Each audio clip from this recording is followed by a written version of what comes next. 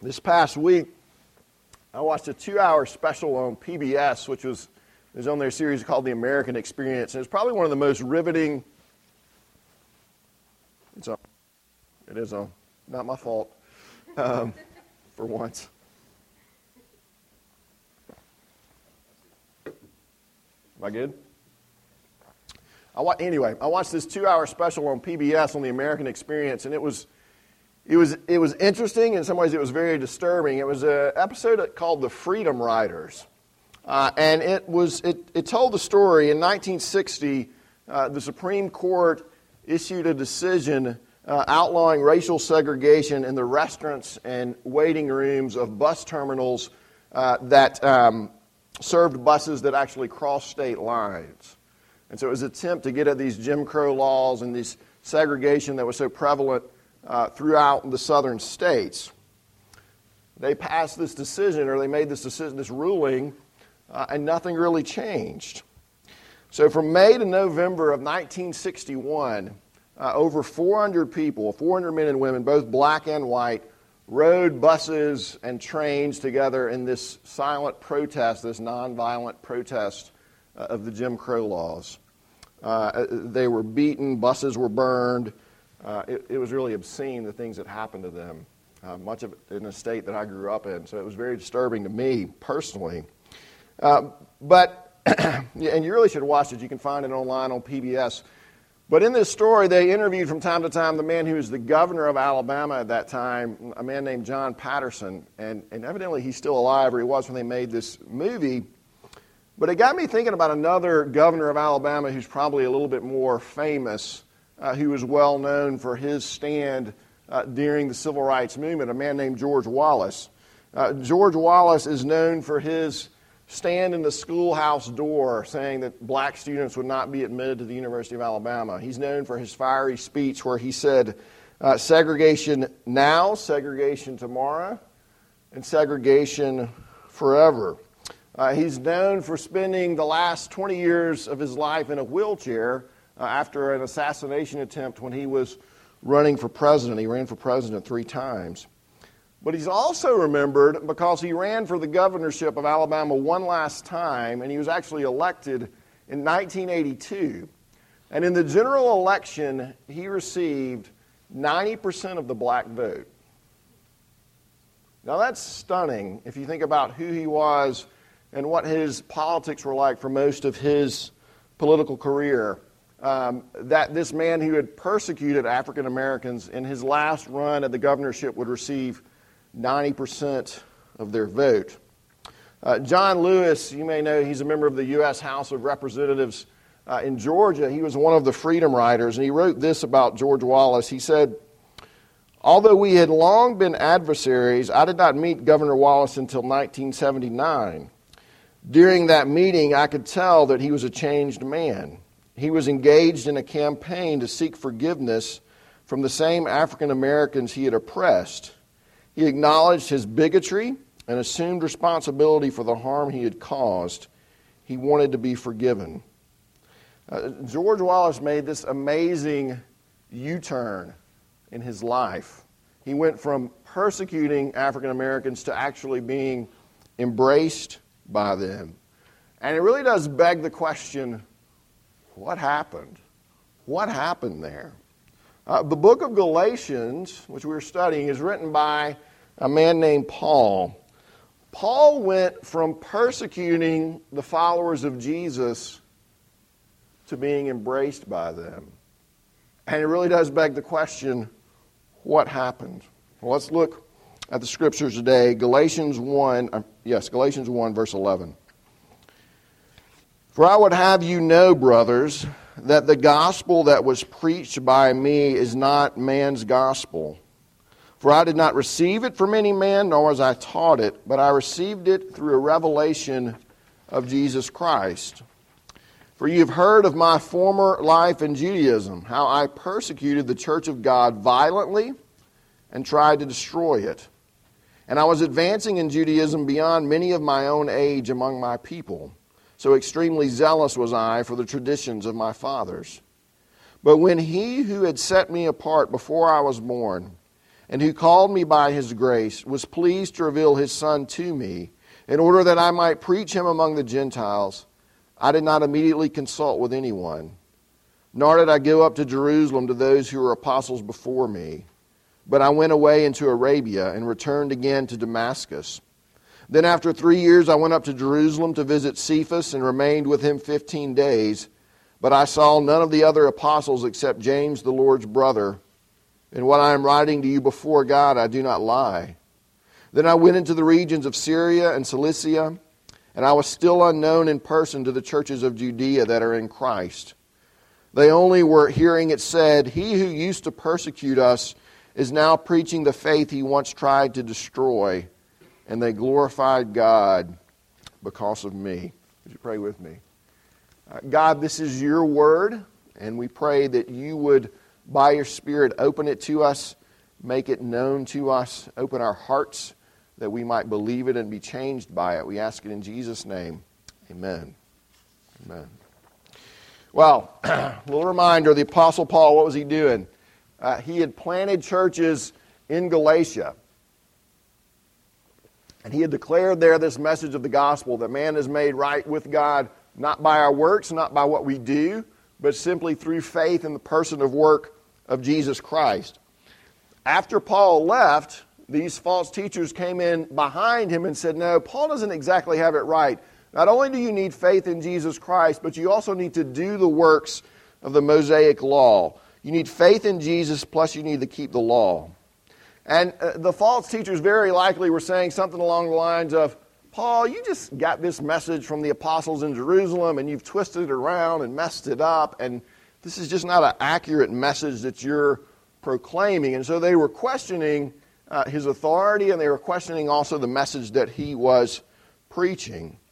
And so here in chapter 2, Paul says, no, that's not right. You need to understand what actually happened. And so what I want us to do this morning is to look at Paul. I want to look at a before and after picture of Paul and ask the question, well, what did actually happen in the Apostle Paul's life? So first of all, the before picture. Verses 13 and 14 again. For you have heard of my former life in Judaism, how I persecuted the church of God violently and tried to destroy it. And I was advancing in Judaism beyond many of my own age among my people, so extremely zealous was I for the traditions of my fathers. Paul was a religious guy. He was, in the eyes of the people of his religion, he was a good guy. He was the honor roll student. He won the Good Citizenship Award. He was the student of the week. And this was in the religious school where he won these awards. He was standing out above everybody else. He behaved himself according to the rules. He would describe, in the book of Philippians, if you have a Bible, you might look there. He would describe his former way of life this way. In Philippians verse 4, if anyone else thinks he has reason for confidence in the flesh, I have more. Circumcised on the 8th day, of the people of Israel, of the tribe of Benjamin, a Hebrew of Hebrews, as to the law a Pharisee, as to zeal a persecutor of the church, as to righteousness under the law, blameless. Paul had done everything he was supposed to do in his religion. He had been circumcised on the 8th day. That's when that was supposed to happen. Check that off. He was of the people of Israel. He wasn't some second-class convert to Judaism. Check that off. He was of the tribe of Benjamin, the tribe that gave Israel its first king, the tribe that stayed loyal to David. Check that off. He was a Hebrew of Hebrews in a day in which Jewish culture had become so polluted and corrupted by Greek culture that many of them no longer even spoke Hebrew. Paul was schooled in his native tongue and in his native culture and religion. He trained under one of the most famous rabbis of his day. Check that off. As to the law, a Pharisee. This is a Jewish sect known as the separated ones. If anybody kept the law, if anybody did what they were supposed to do, the Pharisees did. Check that off. As to zeal, a persecutor of the church. He imprisoned Christians. He voted for their death. He was a witness to their execution. He took his Judaism seriously. As to righteousness under the law, blameless. Our Some translations say, as to legalistic righteousness, faultless. This is somebody that, to every appearance, was a keeper of the law, a keeper of the commandments. If you had grown up Jewish, this was the guy you wanted your daughter to marry. You need to go check out that Apostle Paul. He's a good guy. If he were here today, Paul would be the guy who was baptized as an infant, who grew up in the church, whose family had a plot in the church cemetery for 10 generations. This is the guy who is discipled by the pastor, who taught Sunday school, who was a deacon or an elder in the church. He wasn't living a dual life. He wasn't one person on Sunday and another person during the week. He was devoted. He was devout. He was serious. He worked hard. To all appearances, he was righteous. He did what he was supposed to do. But he had no category for grace. He had no category for grace. Why didn't he need one? You know, when you think about it, I mean, he was doing all right. He was doing what you're supposed to be doing. And so he hated the people who were preaching the gospel. He hated the people who were talking about this crucified Savior. Why do I need a crucified Savior? None of that made any sense to him. His idea would have been something along the lines of, the beatings will continue until morale improves. All right? That's how we're going to handle things around here. And you people need to straighten up and fly right. Now, one of my fears is that many of us in the church are in the same boat as the Apostle Paul was prior to his conversion. Well, we're different in one way. We can talk a good grace game. We maybe can even give the catechism definition for justification by faith. And we would say, without a doubt, yes, I'm saved by grace and not by works. But grace doesn't have very much impact on our daily lives. It has no real impact on our daily lives. We're good people. We're the people who work hard. We're the people who say, if it's going to be done right, then I'm going to do it myself. We get frustrated with all the incompetent people around us. We avoid embarrassing moments because we can't handle the thought of failing at anything. We're horrified at the thought of actually needing grace. It's okay theoretically, but we don't want to actually need help. We want to be strong. We're not going to be needy. And so we don't understand all the weak people around us. We don't get all the people who can't keep up and do what they're supposed to do. Jean LaRue tells the story when he was working in a church in Memphis. He said there was a young woman on staff there who was getting frustrated with him. She said, you know, I hear you preaching grace, and then yet I kind of look at you and I think, well, I'm a better person than he is. I've got my act together more than he does. And yet you're happier than I am. And I'm angry about that. And I want to understand this grace stuff. And so they sat down and talked. And he told her, the first thing you need to do in order to get grace is to quit trying to get grace. And so she took out her notebook and wrote down, the first thing I need to do is to stop trying to get grace. And he said, no, this isn't something you can write down on your checklist and do on Monday and Tuesday. Stop trying to get grace. He said, here's what it is. Your understanding of grace is going to be driven by your experience of grace. And so she started writing down, your understanding of grace is going to be driven by your experience. And he stopped her again. He's getting frustrated with her. He said, look, if you want to get grace, then go out of here today and get pregnant. And spend the next 9 months not going to a different church, but keep coming to this church. And keep coming to all the same Sunday school classes and small groups that you've been going to for your whole life. And listen to everybody gossiping about you and talking about you in the halls. And every time you feel ashamed, remember Zephaniah 3:17, and we'll read this later. And imagine Jesus singing over you in delight. And she said, are you serious? Is that what you want me to do? He said, no. But if you did, you'd get it. you'd get grace. You'd have public, scandalous sin that you couldn't hide, that you couldn't clean up, and you couldn't work off. And you'd be left with nothing else but Jesus. See, many of us don't get grace and we don't show grace because we don't see how much we need grace. And so we're much like the Apostle Paul, zealous to do good and to work hard and to bring God glory. But we've got no category, no experience with grace. That's his before picture. After picture, and we'll be quick with this. Verse 23 said, he who used to persecute us, the one who used to persecute us, is now preaching the faith he once tried to destroy. 2 Corinthians 11. This is where that got Paul, all right? He preached the faith he once tried to destroy, and this is what happened because of that. 5 times I received at the hands of the Jews the 40 lashes less one. 3 times I was beaten with rods. Once I was stoned. 3 times I was shipwrecked. A night and day I was adrift at sea, on frequent journeys, in danger from rivers, dangers from robbers, danger from my own people, danger from Gentiles, danger in the city, danger in the wilderness, danger at sea, danger from false brothers, in toil and hardship through many a sleepless night, in hunger and thirst, often without food, in cold and exposure. And apart from other things, there is the daily pressure on me of my anxiety for all the churches.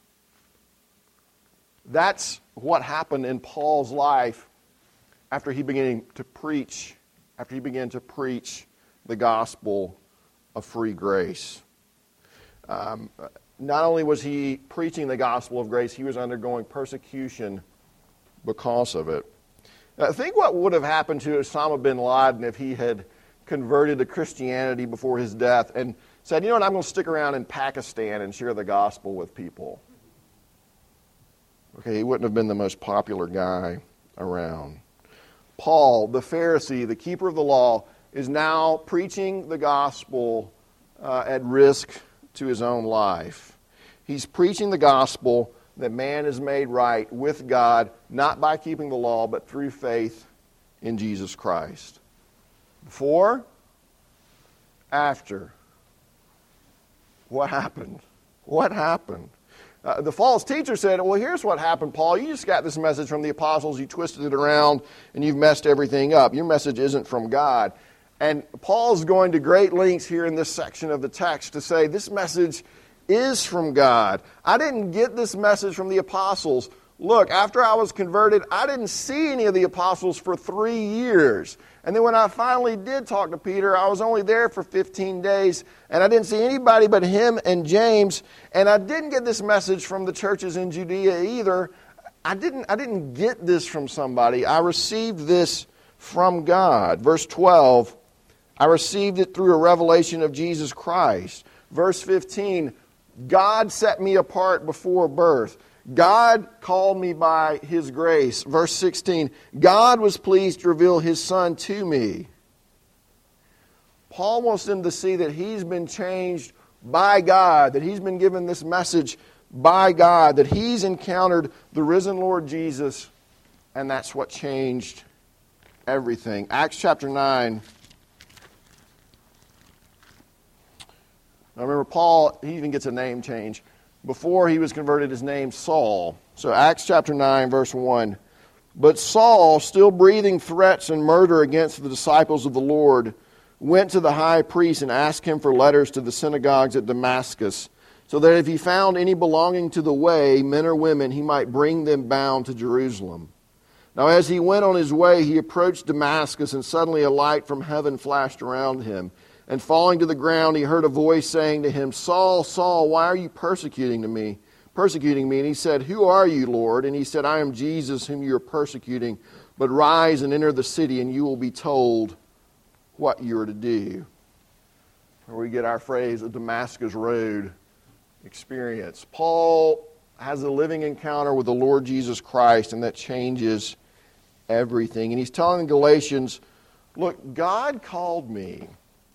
God pursued me. God changed me. God caught me. God has been gracious to me. God has called me to preach this gospel of grace to others. I'm not making this up. Jesus pursued me and changed me and called me to preach this message so that now people whom I once persecuted are glorifying God because of this message I am proclaiming. I'm not the same man I was anymore. I got this from God. God changed me.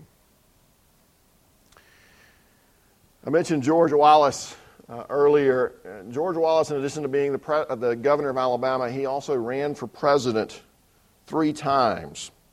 After losing the 3rd time, he returned to the state of Alabama.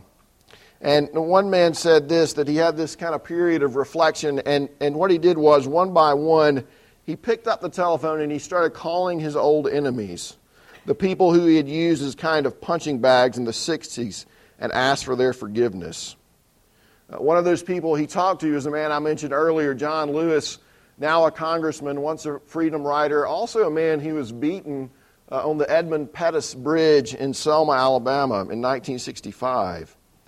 Lewis wrote this in an op-ed to the New York Times after George Wallace died. He said, "With all his failings, Mr. Wallace deserves recognition for seeking redemption for his mistakes, for his willingness to change and to set things right with those he harmed and with his God." What happened? What happened to him? Wallace professed to have become a born-again Christian. And this is what changed his life and his political stance. And this is why he sought reconciliation with all these people who he had wronged. Some people question that conversion. He was a man who in his early days had actually been for the civil rights movement. And then when he saw that wasn't going to work, he decided he was going to be against the civil rights movement. And now he was changing again. And so some people questioned whether that was a genuine conversion or not. And I don't know him. I have no idea. But I think it's a legitimate question to ask when you see somebody make that kind of a U-turn in their life.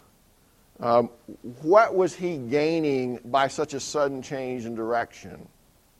See, people were suspicious. Some of them were suspicious of his conversion because they said, well, look what he's gaining by now turning around and going in the other direction. So let's ask that question of the Apostle Paul then. What was the Apostle Paul gaining by his sudden change in direction? All right, look at who he was. Remember who he was. He's the Jewish poster boy. He's the guy who everybody wants to marry. He's the commandment keeper. He's looked up to in his community. He's thought well of. And what does he gain by this change of direction? Did he gain power? Did he gain standing? No, he was rejected. He was shipwrecked. He was beaten. He throws his lot in with a group of people who are following what everybody else says is a dead Savior. And so he goes from being practically worshipped by his community to being despised by them. The Jews hated him now. The Romans hated him now because he was causing problems for them as well. And yet he says, you know what, I'm giving up on me. I'm giving up on my record of achievements. And I'm going to stand on the record of Jesus Christ. He had absolutely nothing to gain by this U-turn in his life, and he had everything to lose. Listen, he would have been the least likely person to come up with salvation by grace. Because he didn't seem to really need it. I mean, if like some wild child, prodigal kid had come up with it, we would all say, oh, well, yeah, sure, he comes up with this. That's awfully convenient now. But Paul didn't really seem to need this. He didn't need grace. He was a great guy in his mind and everybody else's mind as well. It's a very dramatic conversion. It's a conversion that only God could bring about. And it does bring to mind the religious terrorist being confronted by Jesus and changed, because it is what happened. But I think sometimes we focus on that aspect of it so much that we sort of write Paul off as this example for other people who are really bad, because I'm not that bad. I'm not killing Christians. I've been a Christian my whole life. I was baptized as an infant. My family has a plot in the church cemetery. I was discipled by the pastor. I listened to Tim Keller and R.C. Sproul, for goodness sakes. I taught Sunday school. I can explain justification by faith. You know what led Paul to be a persecutor of the church? It was his rightness. It was his righteousness that enabled him to kill.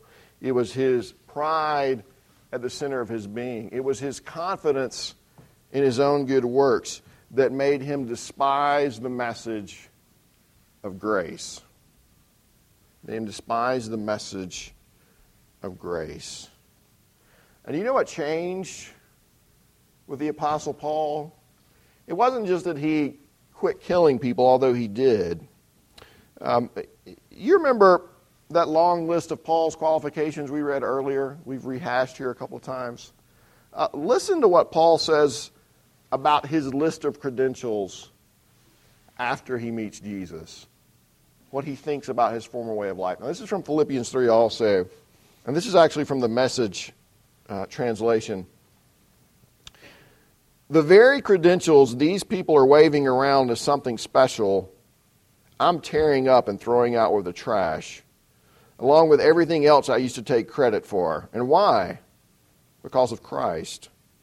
Yes, all the things I once thought were so important are gone from my life, compared to the high privilege of knowing Christ Jesus as my master firsthand. Everything I once thought I had going for me is insignificant dog dung. I've dumped it all in the trash so that I could embrace Christ and be embraced by Him.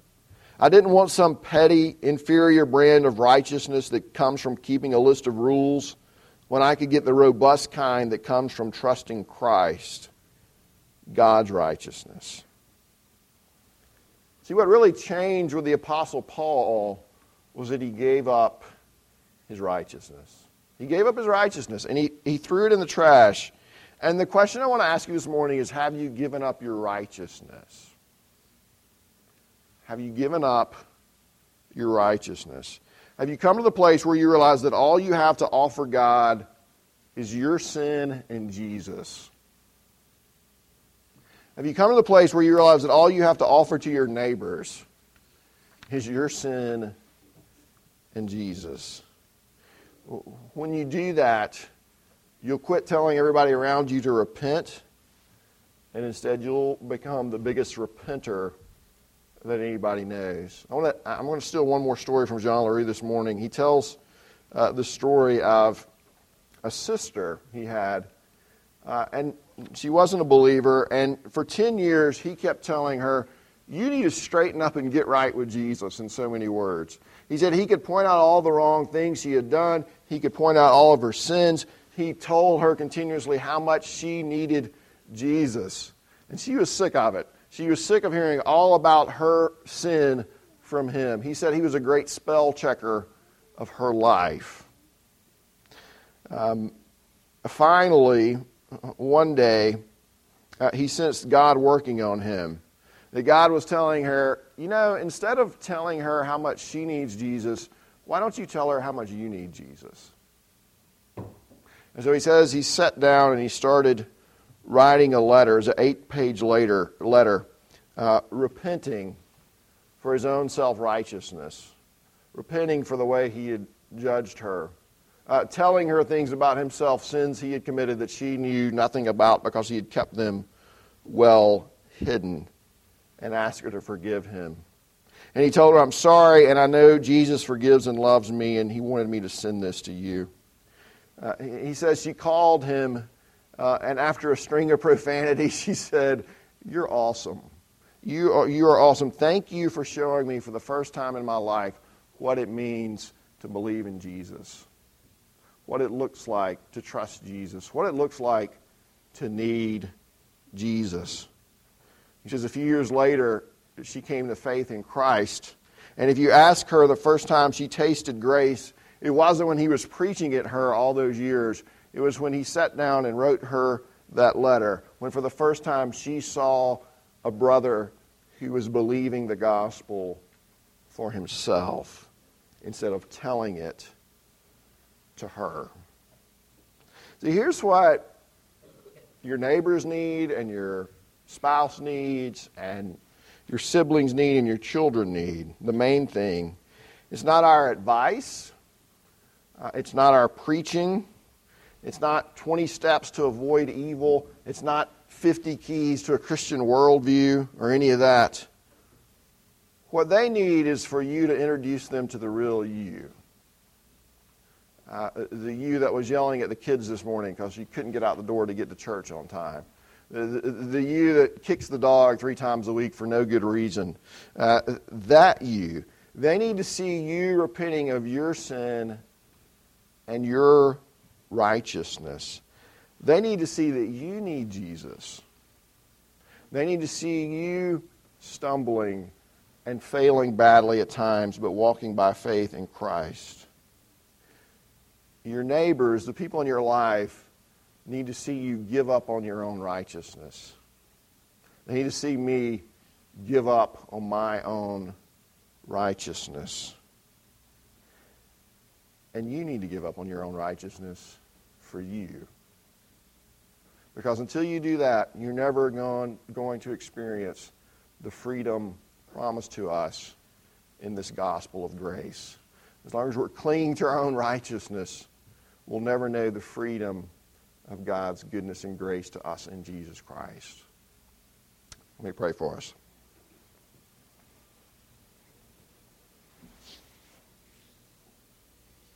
Father, would you show us ourselves and show us the ways we still try to construct a righteousness for ourselves. Show us the ways we beat other people up. Help us, Father, to trust in Jesus enough to be honest about who we really are. Help us to show people not why they need Jesus, but to show them why we desperately need Jesus. We pray it in His name. Amen.